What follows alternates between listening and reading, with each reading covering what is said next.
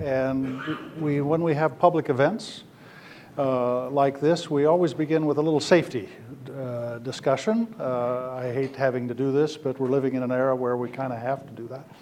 I am your responsible safety officer. My job is to make sure everybody here is going to be safe during and after this event.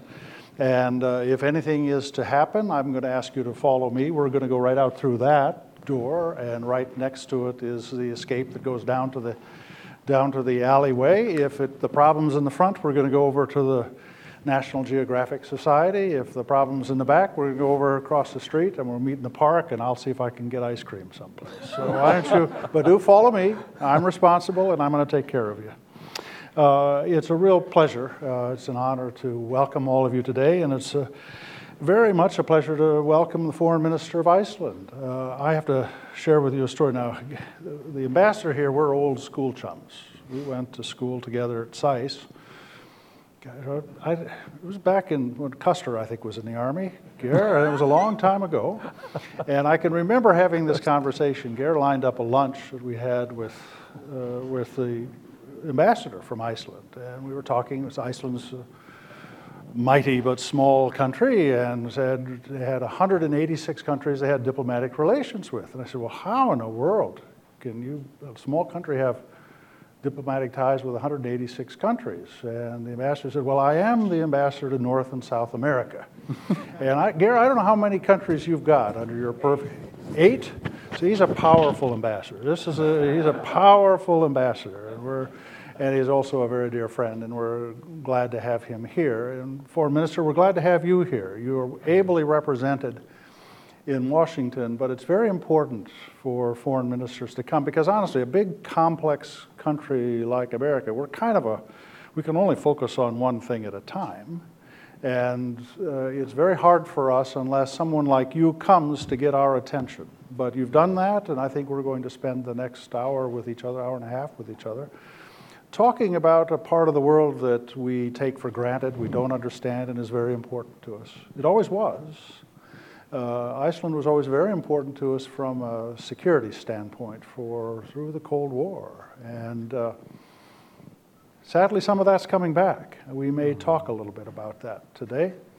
I think we also will talk about the very important role that Iceland plays with the Arctic Council, and I would like to welcome Admiral Bob Papp, who is our ambassador designate to the Arctic Council, and he's doing great things getting us ready for a fairly important session that'll take place up in Anchorage here, I think, later in the summer. And America's focus is drawn north for very good reasons. Some of them are security reasons, some of them are economic reasons, and we're going to explore all of that today. So I look forward very much to hearing what Foreign Minister Sveinsson says, and with us, I'm going to lead a bit of a discussion once he finishes his formal presentation. But could I ask you, with your applause, to please welcome the Foreign Minister from Iceland, Foreign Minister Sveinsson. Please join me.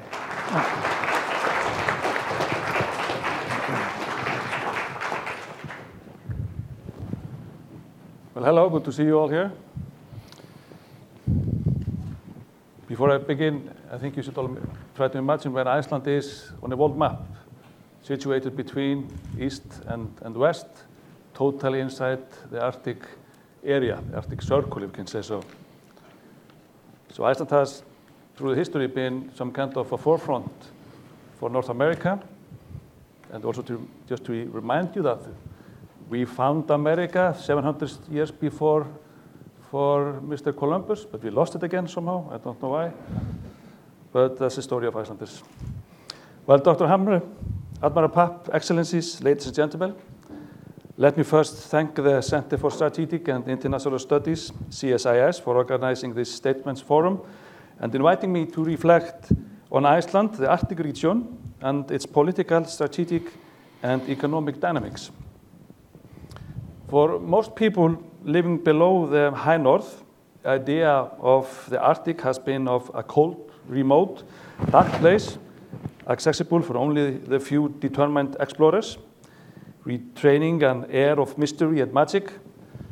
However, it is not longer only the land of the Northern Lights, polar bears, and Santa Claus. It is also a place of economic development, oil drilling, tourism, entrepreneurship, and a place of renewed strategic importance for Arctic and non-Arctic states alike. Although the climate is cold, the topic itself is somewhat hot. To us, the 4 million people that live in the Arctic, it is not a frontier, it's a home. Since I took office just over 2 years ago, I have barely had a meeting with colleagues, home or abroad, where the Arctic is not on the agenda. That shows truly how the Arctic is becoming an increasingly important region in global, regional, national, and also subnational context. My government has identified developments in the Arctic as a key priority in its foreign policy. Our ambition is to continue to build on and develop the principles that underpin the Arctic policy that was unanimously adopted in 2011 by the Icelandic Parliament, Alþingi.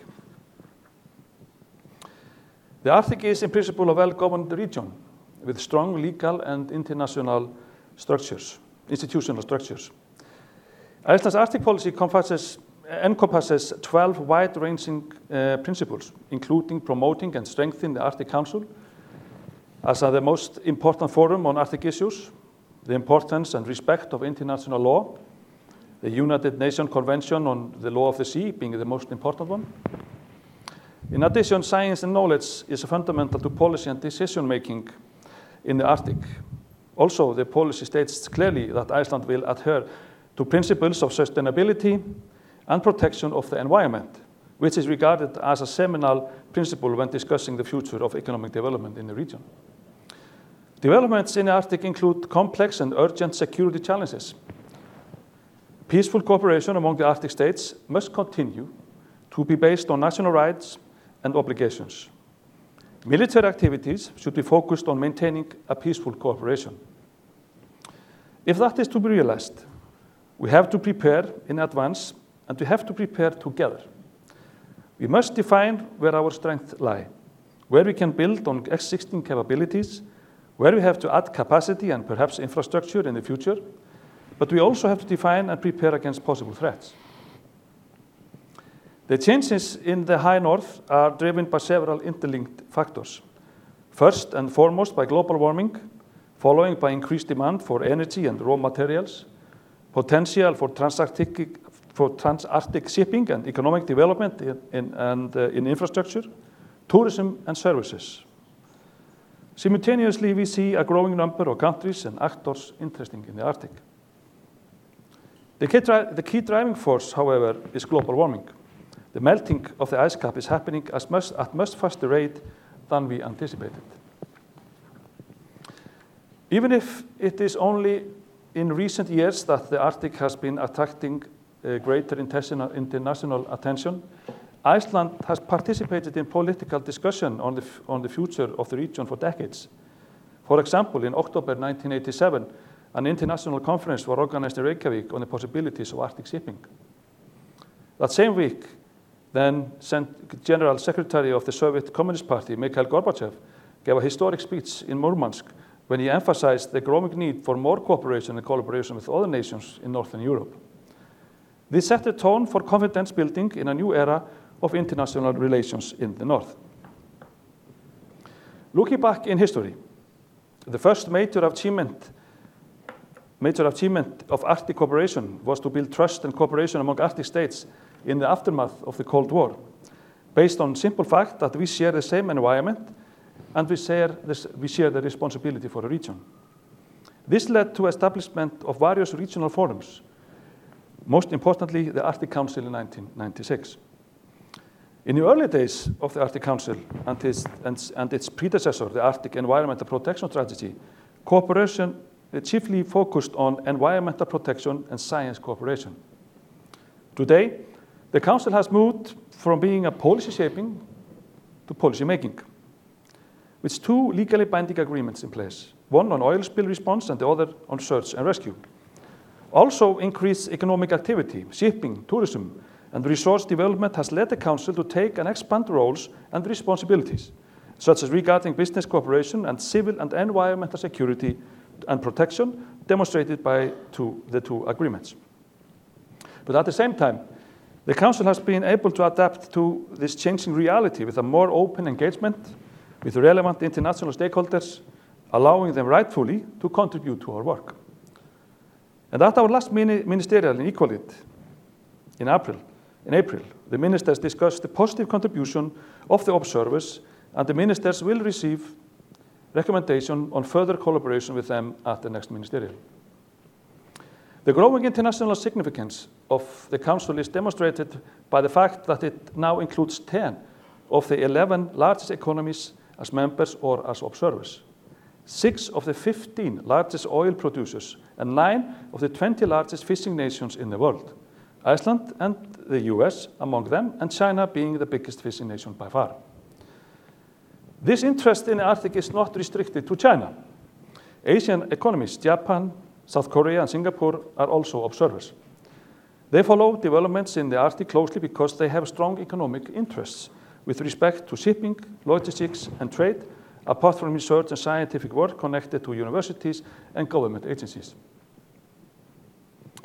Iceland and China concluded a free trade agreement in 2013, providing for preferential market access for imports of Iceland products into Chinese market.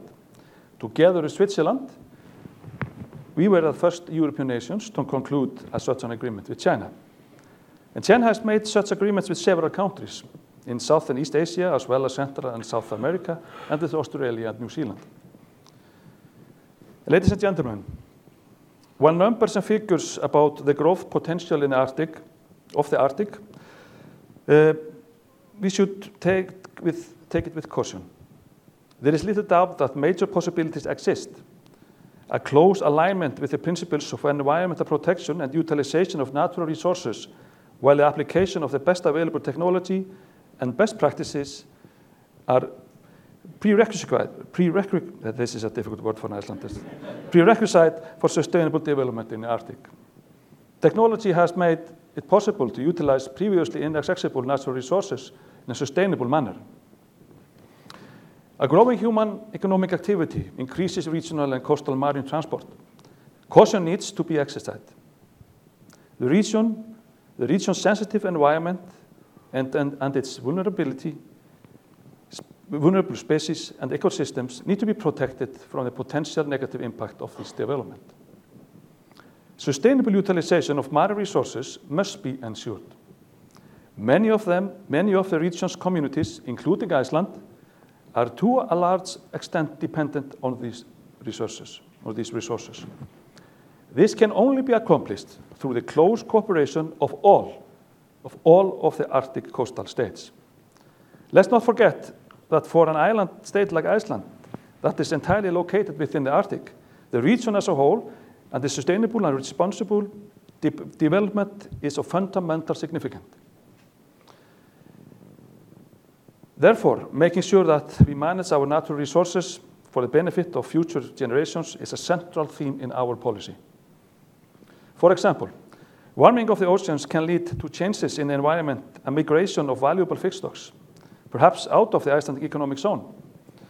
With retreating ice and warmer oceans in the Arctic, new areas might open for plankton production, which may lead to a new finding grounds for fish stocks and other marine organisms, possibly resulting in a massive transfer of biomass in the ocean. At the same time, we see changes in ocean acidification that can have huge effect on the living marine environment in the oceans. We must also ensure that increased oil and gas production and other resource utilization in the region serve the interests of inhabitants and do not undermine the sustainable development of their communities. This includes emphasizing the utilization of renewable energy resources wherever possible. Here, Iceland is in a particularly good position to lead by an example. Today, close to 100% of our electricity and heating is derived from renewables, mainly hydro and geothermal. We have also been successful in exporting renewable energy knowledge and expertise, not least in geothermal, to Eastern Africa, but also hydro closer to home, for example, to Greenland. Hydro, geothermal, wind, ocean or solar power will not solve all our problems, but those are becoming increasingly feasible and reliable energy sources. This ensures more diverse energy resources to meet the needs for investment and the development of local communities and economies in the Arctic. Therefore, as we carefully tread the path towards extraction of oil and gas in the Arctic, we need to continue to invest in renewable energy, technology, and resources. And our common aim should be for the Arctic to be a sustainable region in the long term, but not a short-term source for exportable valuables. The 1996 Ottawa Declaration to establish the Arctic Council clearly states that sustainable development and environmental protection are at the heart of the Council's work. The 8 Arctic states share a common responsibility in maintaining the Arctic as a region of peace, stability, and cooperation. I believe the United States chairmanship theme for the next 2 years, One Arctic, Shared Opportunities, Challenges, and Responsibilities, captures our common vision very well. Iceland is fully committed to continuing active and constructive participation in our joint work during the U.S. chairmanship. One of the U.S. themes is the focus on the ocean and the establishment of the Task Force of Arctic Marine Cooperation. Iceland will co-chair the task force together with Norway and the US.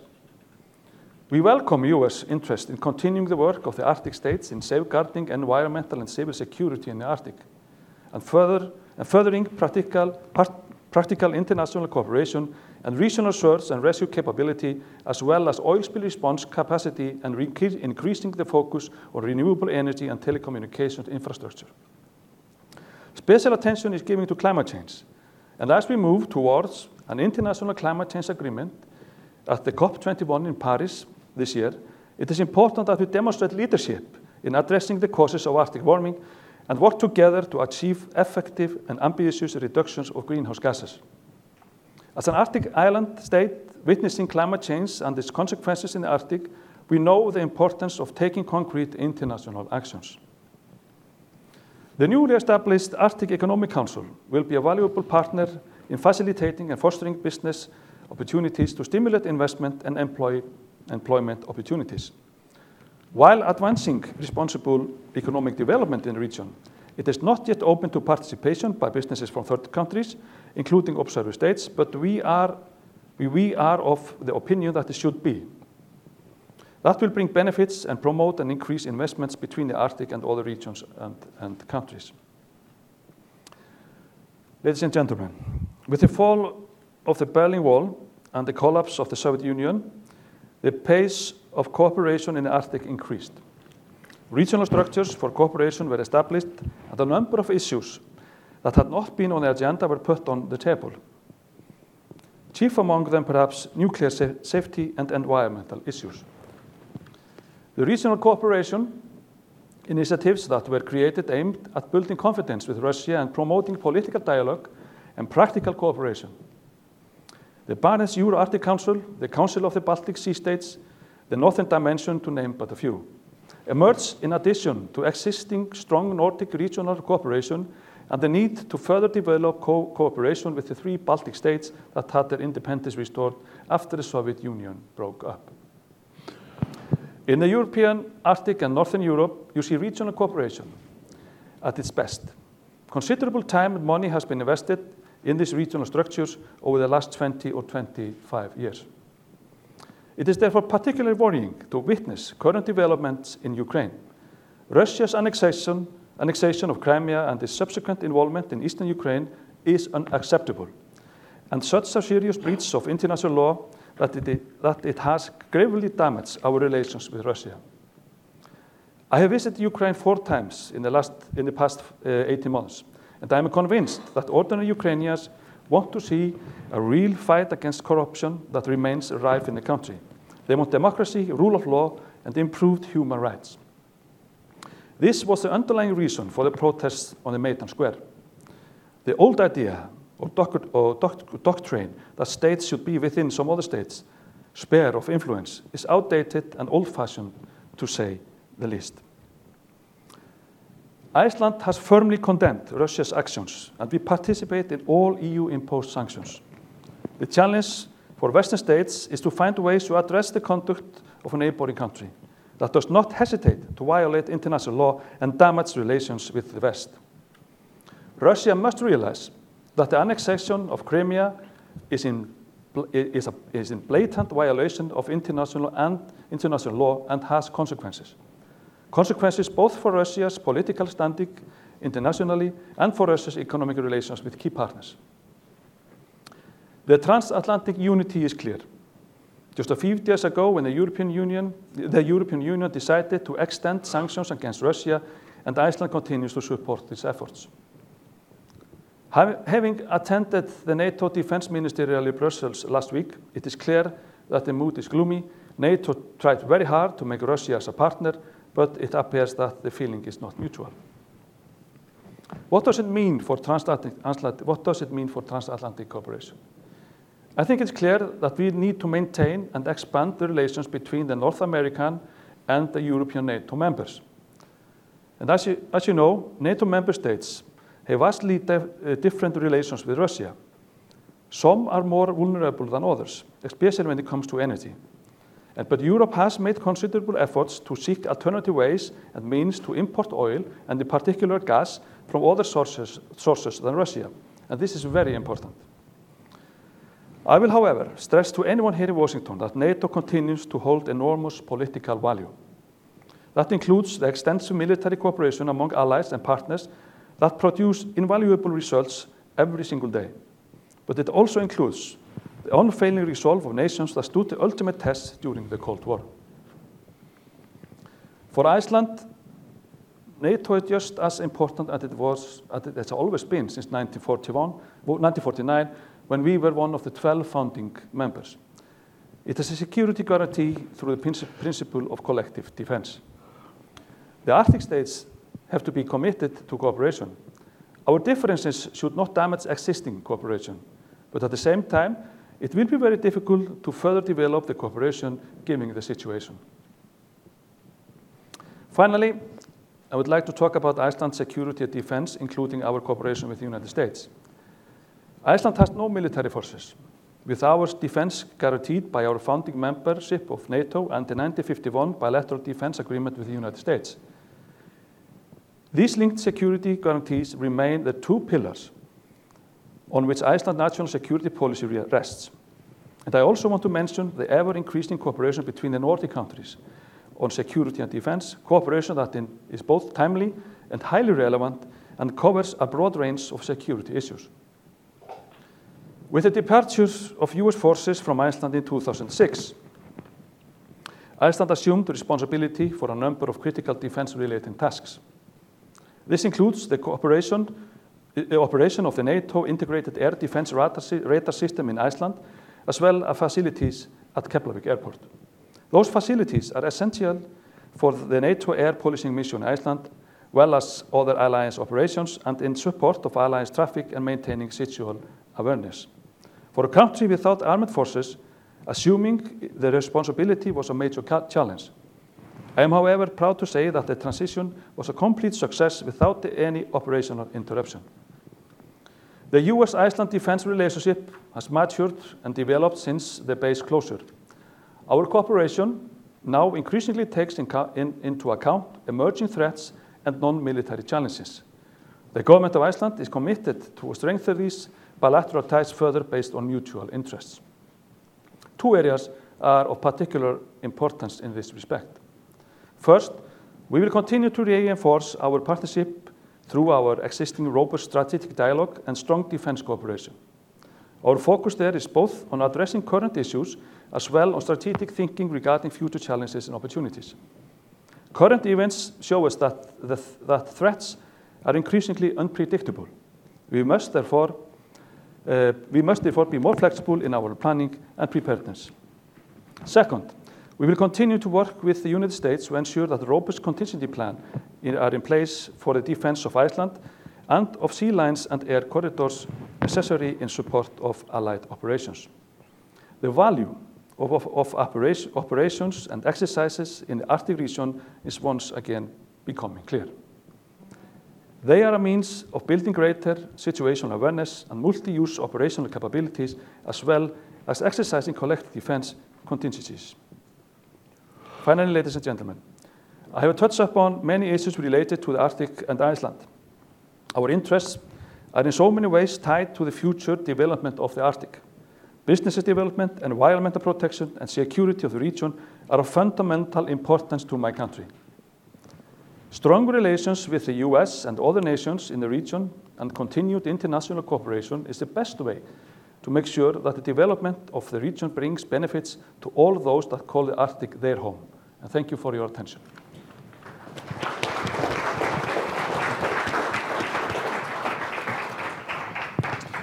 Please form us. Thank you very much. You've opened up a number of very important issues for us to dig into. Let me ask very directly. You mentioned your opposition to Russian military activity in Crimea, Ukraine. A lot of countries are experiencing Russian military maneuvers close to them. What are you experiencing these days? Well, we are experiencing more of let's say, activities from the Russian side. They are both in air and under the sea level, if I can put it in that way. What we have seen also, we seem to be practicing new routes around Iceland. More activities in the ocean is something that we are aware of. But we have seen through the years that they, have been doing some kind of this stuff before, even though after the Cold War. But this is in a new. We've never seen it as big as it has been today. They are not breaking any laws. They are outside of our air zone. But it is of course worrying that if they are trying to push us to the old-fashioned Cold War situation, something that is worrying. But in Iceland, we are aware of the situation in Europe, in the eastern part of Europe, and the new strategic, let's say, maneuvers that they are showing us from Murmansk and those places is something that does worry us a lot. Is there a diplomatic exchange that accompanies this activity, or is it silence and just operations to in and near you? We definitely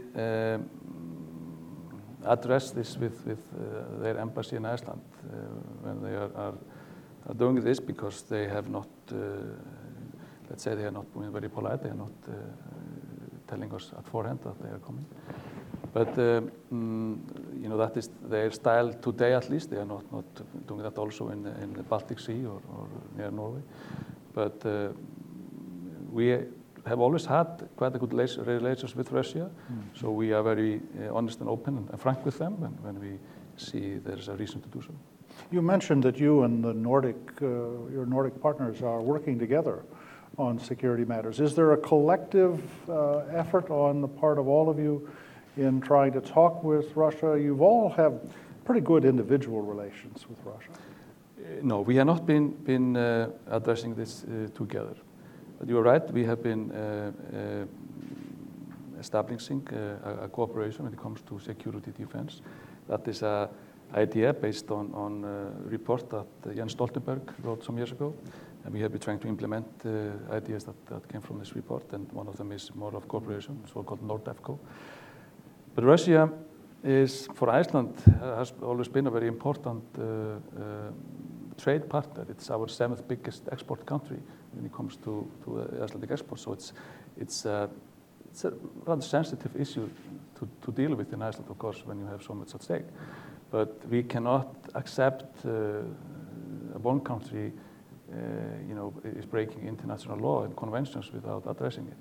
And for an island like Iceland, that rests, our independence rests on international law, we can say so.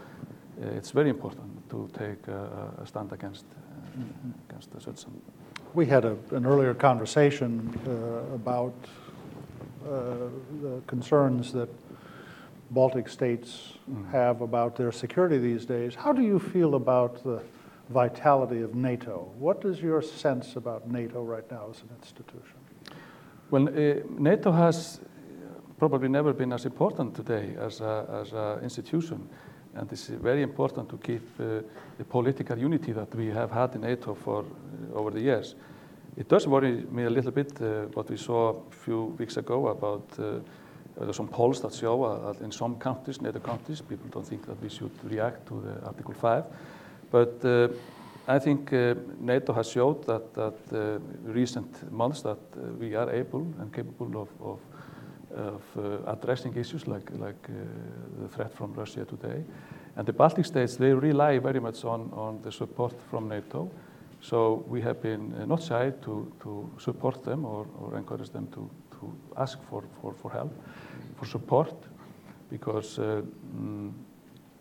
even though we might say that some NATO countries are maybe hesitate to do so, but as we have seen in the European discussion, we back up, Iceland backs up of Baltic countries very hard. Mm-hmm. And we are very pleased to see how the US has taken lead in answering their demands. Iceland never was able to field a large military, but you made a major contribution to NATO because of your geography. Mm. Is that something Iceland still can offer NATO, this geographical location and the way in which it is an ideal platform for the alliance? Iceland can definitely contribute, and I think it is as important today as it was 20 years ago, that this position of the island in between East and West. And when it comes to security, defense and security, it is important that in Iceland we have the facilities and equipment to address both security threats and of course defense threats when they can occur.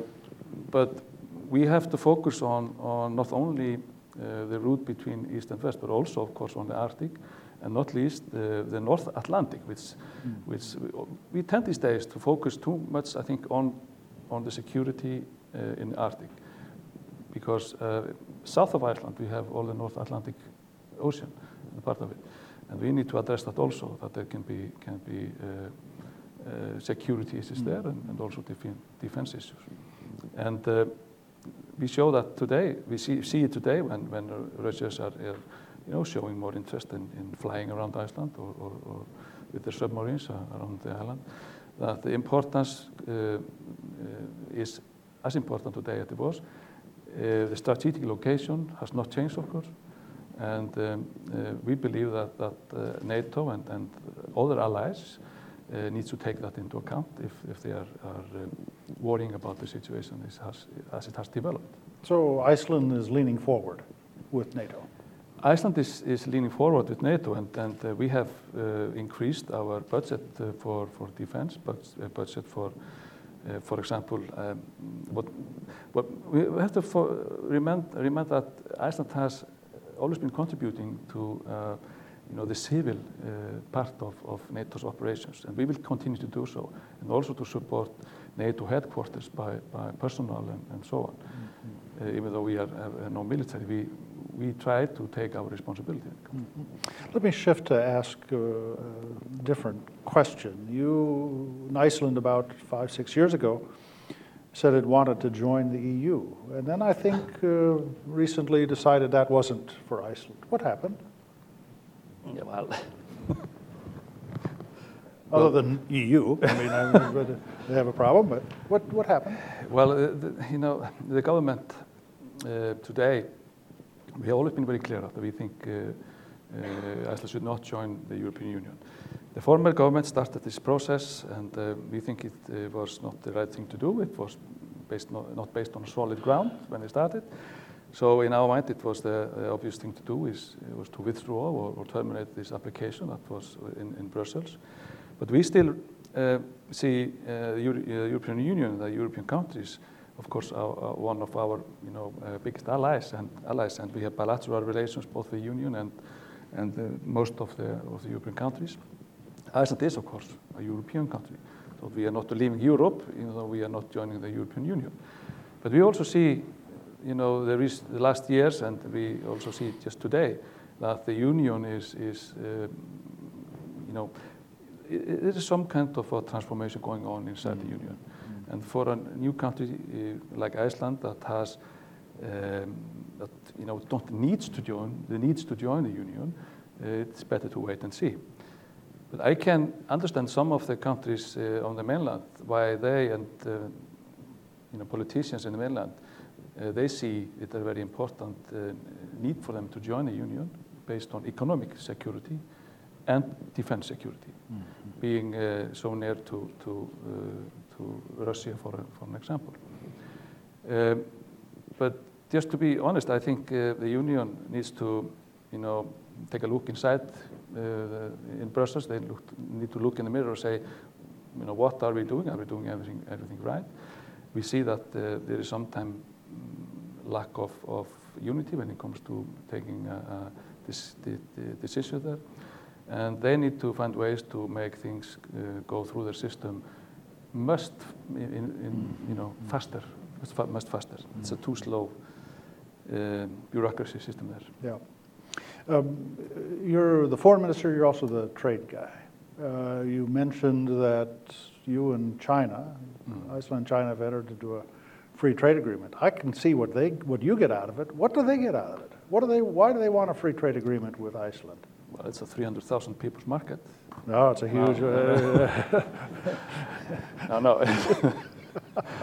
Well, there are a lot of thoughts or people are guessing why Iceland and why Switzerland. Switzerland is of course bigger than Iceland, but that is not no major country in fact. The Chinese seems to be maybe showing that they can make such an agreements with Western European countries. And this free trade agreement that we did with China is basically just as all the free trade agreements we have done. We have an old investment agreement with them since 1994, so there is nothing about investments in this free trade agreement. But we have a side memo or agreement where we can address, like for example, their labor market, human rights, and etc. We have also statements related to this agreement on the cooperation in science and education and so on. So this is basically a very common trade agreement that we have seen done with many other countries, based on the EFTA agreements. Why Iceland? I mean, as I said, probably they want to show that they are capable of doing so. They have not we are not bending any laws and rules for the Chinese in Iceland. They have to work with the laws and rules that are there. They see Iceland, of course, as a member of the Arctic Council, the Arctic state, and their interest in Arctic is, in my mind, quite obvious. If you just look at the business perspective on the Arctic, the possibility of opening the sailing route, northeast route, or what we call it, it is an opportunity for them. Are they going? And I don't think we have to worry so much about resources in Arctic, because most of them are based inside of the economic zones of each country. So the Chinese, people tend to be afraid of them regarding possibilities of natural resources in Arctic, but they have nothing to acclaim there, because it's, as said, it's inside the economic zones, most of it. So I think it's in their favor to take part in this. They have got a lot of scientists. They have a very high-level science institutions. They are affected very much from the climate change, of course. We can see that, and having them there is also, and for Iceland especially, is important to get the opportunity to take the dialogue about their obligation to reduce emissions, for example. And we have been taking that discussion and dialogue with them many times. And in fact, today, I think there is an Icelandic US company that runs, in cooperation with the Chinese company, the world's largest space heating system based on geothermal, and that is in China. So we have ways to address their contribution to pollution and the changes in environment, and they are interesting to learn from us when it comes to that. It's very interesting. Let me just open up to colleagues here. Yes, ma'am, you are anxious to be asking. We'll bring up a microphone here.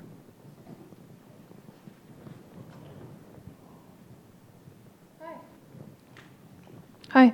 My name is Dr. Donna Wells. I'm a mathematician. I make predictive math models.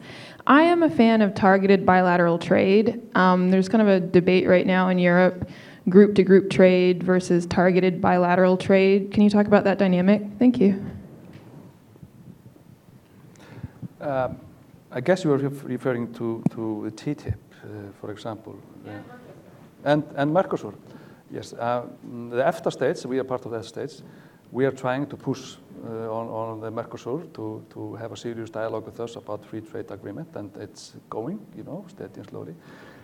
We think it's better to have groups doing agreements like this than bilateral agreements, because if you have groups of states, group of countries, it is more effective to have or efficient to have these agreements on implemented and between the groups.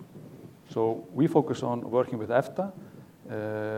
We are also looking, of course, at the development in the TTIP discussion between European Union and the US, because Europe and US are, for us, Iceland example, are the biggest markets for us. So it does matter for us how the outcome will be of this. But it's better, in my view. My view is that better to have groups doing these agreements than bilateral. But we know the trouble inside the WTO trouble. We know that. There's nothing going on there, in fact, too slowly at least. So that has put the groups together to trying to conclude an agreement. Yes, sir. Right back here, the fourth row. Right. Yep. His arms up. Brian Beery, Washington correspondent for Europolitics. Another trade question. I'm curious, with your free trade agreement with the Chinese, do you have an investor-state dispute settlement clause in it? Sorry, investment? Because in the TTIP, the big debate is whether to include an investor-state dispute settlement mechanism. Do you have one in your agreement with the Chinese? Now I have to think. We have some procedures to deal with if there is if we do not agree and if there's a problem. I don't remember if it is the same procedures that we have in than you were talking about in the TTIP. Sorry, I don't remember it, but it definitely is in how we are going to deal with problems that will come with the agreement. If I remember, there is some rather complicated procedure that we have to go through. But it is, if I remember it right, it has not been, let's say, on the Chinese agenda to give some authorities to a third partner. To give it away. Yes. Yes, sir, please, right down here.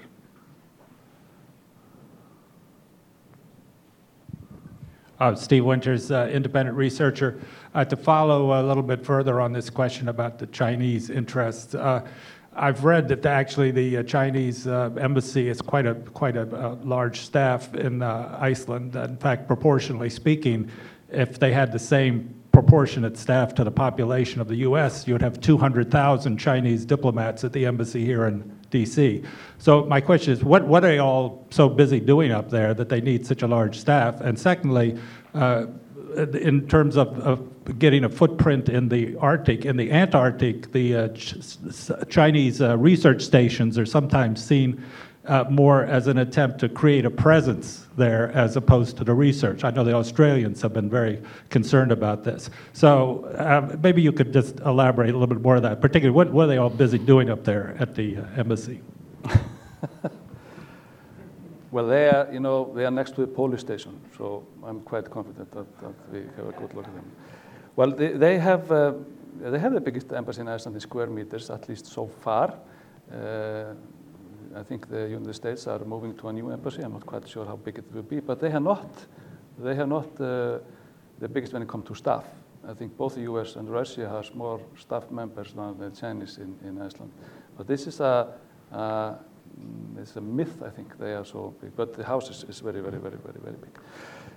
When it comes to science, and for example, Antarctica and the Arctic, I mean, we have been working with them on very small projects for some time, and they are definitely showing interest, and they are showing the capability and capacity to do science.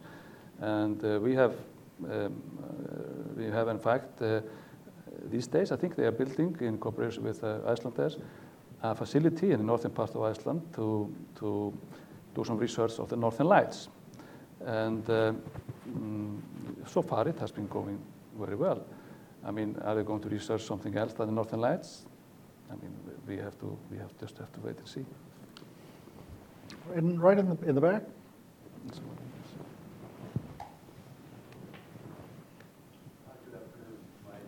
You need to turn the mic on. I don't think we can hear it. You have to shove. There's a little button. Slide it up. There we go. Thank you very much. Oh, much better. My name is Karl Alta with the Joint Baltic American National Committee. We represent the Estonian, Latvian, and Lithuanian American communities. Iceland, of course, you're heroes in the Baltics. I was in Vilnius on March the 11th on the 25th anniversary of the restoration of independence with Mr. Hannibalsson, also who's a hero. So thank you for all your support over the years for Baltic independence and the restoration of that. Just a question to go back to your cooperation with the Baltic countries, if you could say a few more words about that and maybe about the Nordic cooperation and air policing. Thank you.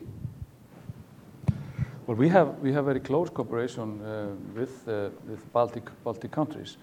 Iceland has very good bilateral cooperation with them, and we have also this, we call it the MB8, it's Nordic countries plus the Baltic countries. We meet twice or three times a year and discuss, issues that has to be resolved and where we can work more closer together. On an international level, for example, in the UN and other places, we often work very close with the Baltic countries. Inside NATO, we have been very much understanding. We have shown understanding when they are delivering their speeches on how important it is to have a more presence from NATO in their countries.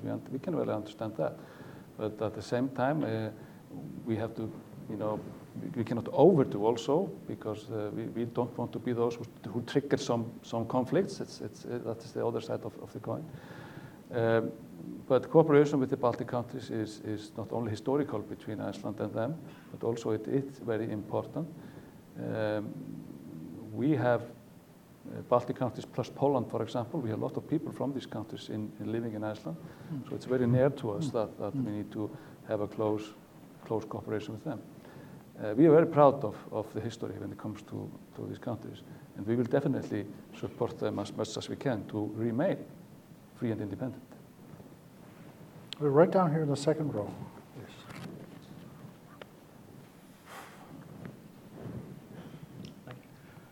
Bob Goldstein from Army headquarters. So my question has to do with the Iceland Defense Force that was disestablished back in 2006. With the increase of aggressive actions by the Russians, to include building up of bases in the high north, as well as activity in the Baltic, North Sea, and the Atlantic, and the Arctic Sea. Do you see a need for the reestablishment of the Iceland Defense Force, either under U.S. or NATO?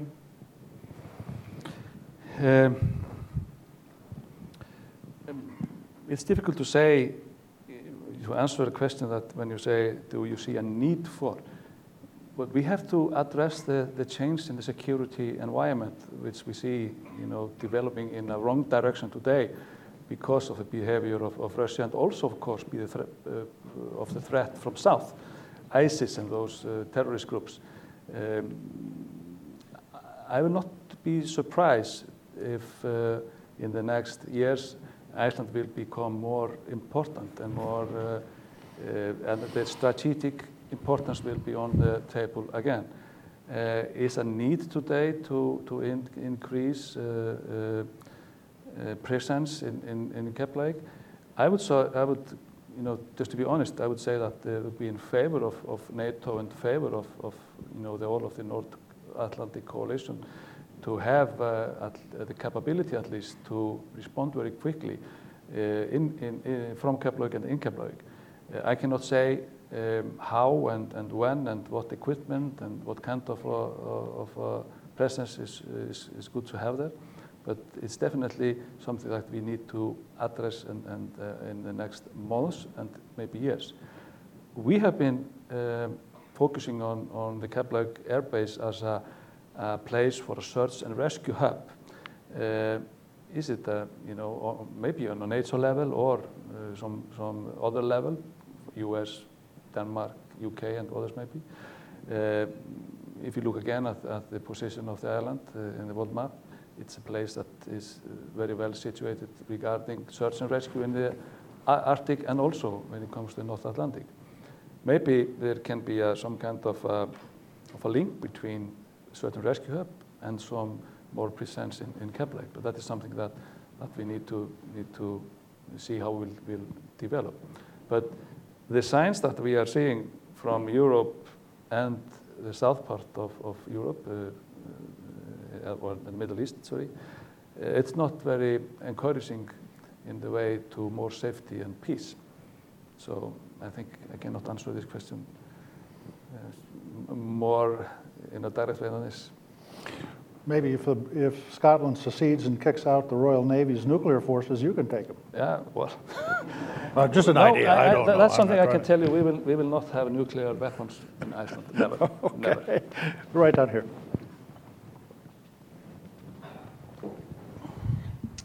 Peter Sun with Capital Intel. I just came from Iceland. I was in a very busy and moving place of Hafsos in northern Iceland. Hafsos, and then Hafsos. I mean, the question is, it sort of adds on to this. I mean, you're unique in a NATO member without any military, no army, no boots on the ground. You have Coast Guard already, I think, in Tunisia, Libya on the coast, helping forces down there in Italy. How does Iceland use this fact that you don't have a military to take a special role in NATO talks? Because I gather when there's no leadership, it's each individual country has its say in the NATO talks and bilaterals, et cetera. Well, we have maybe have a very important role to play when it comes to NATO missions, for example, because we have contributed both in capacity building and also we have taken roles when it comes to headquarters. We have seconding personnel, and at one time we had, I think, 36 people, for example, in Afghanistan, running the airport, policing, and so on. So our role as a NATO member, it's important because even though we are a very small country with no army, we have something to deliver, and we can deliver, as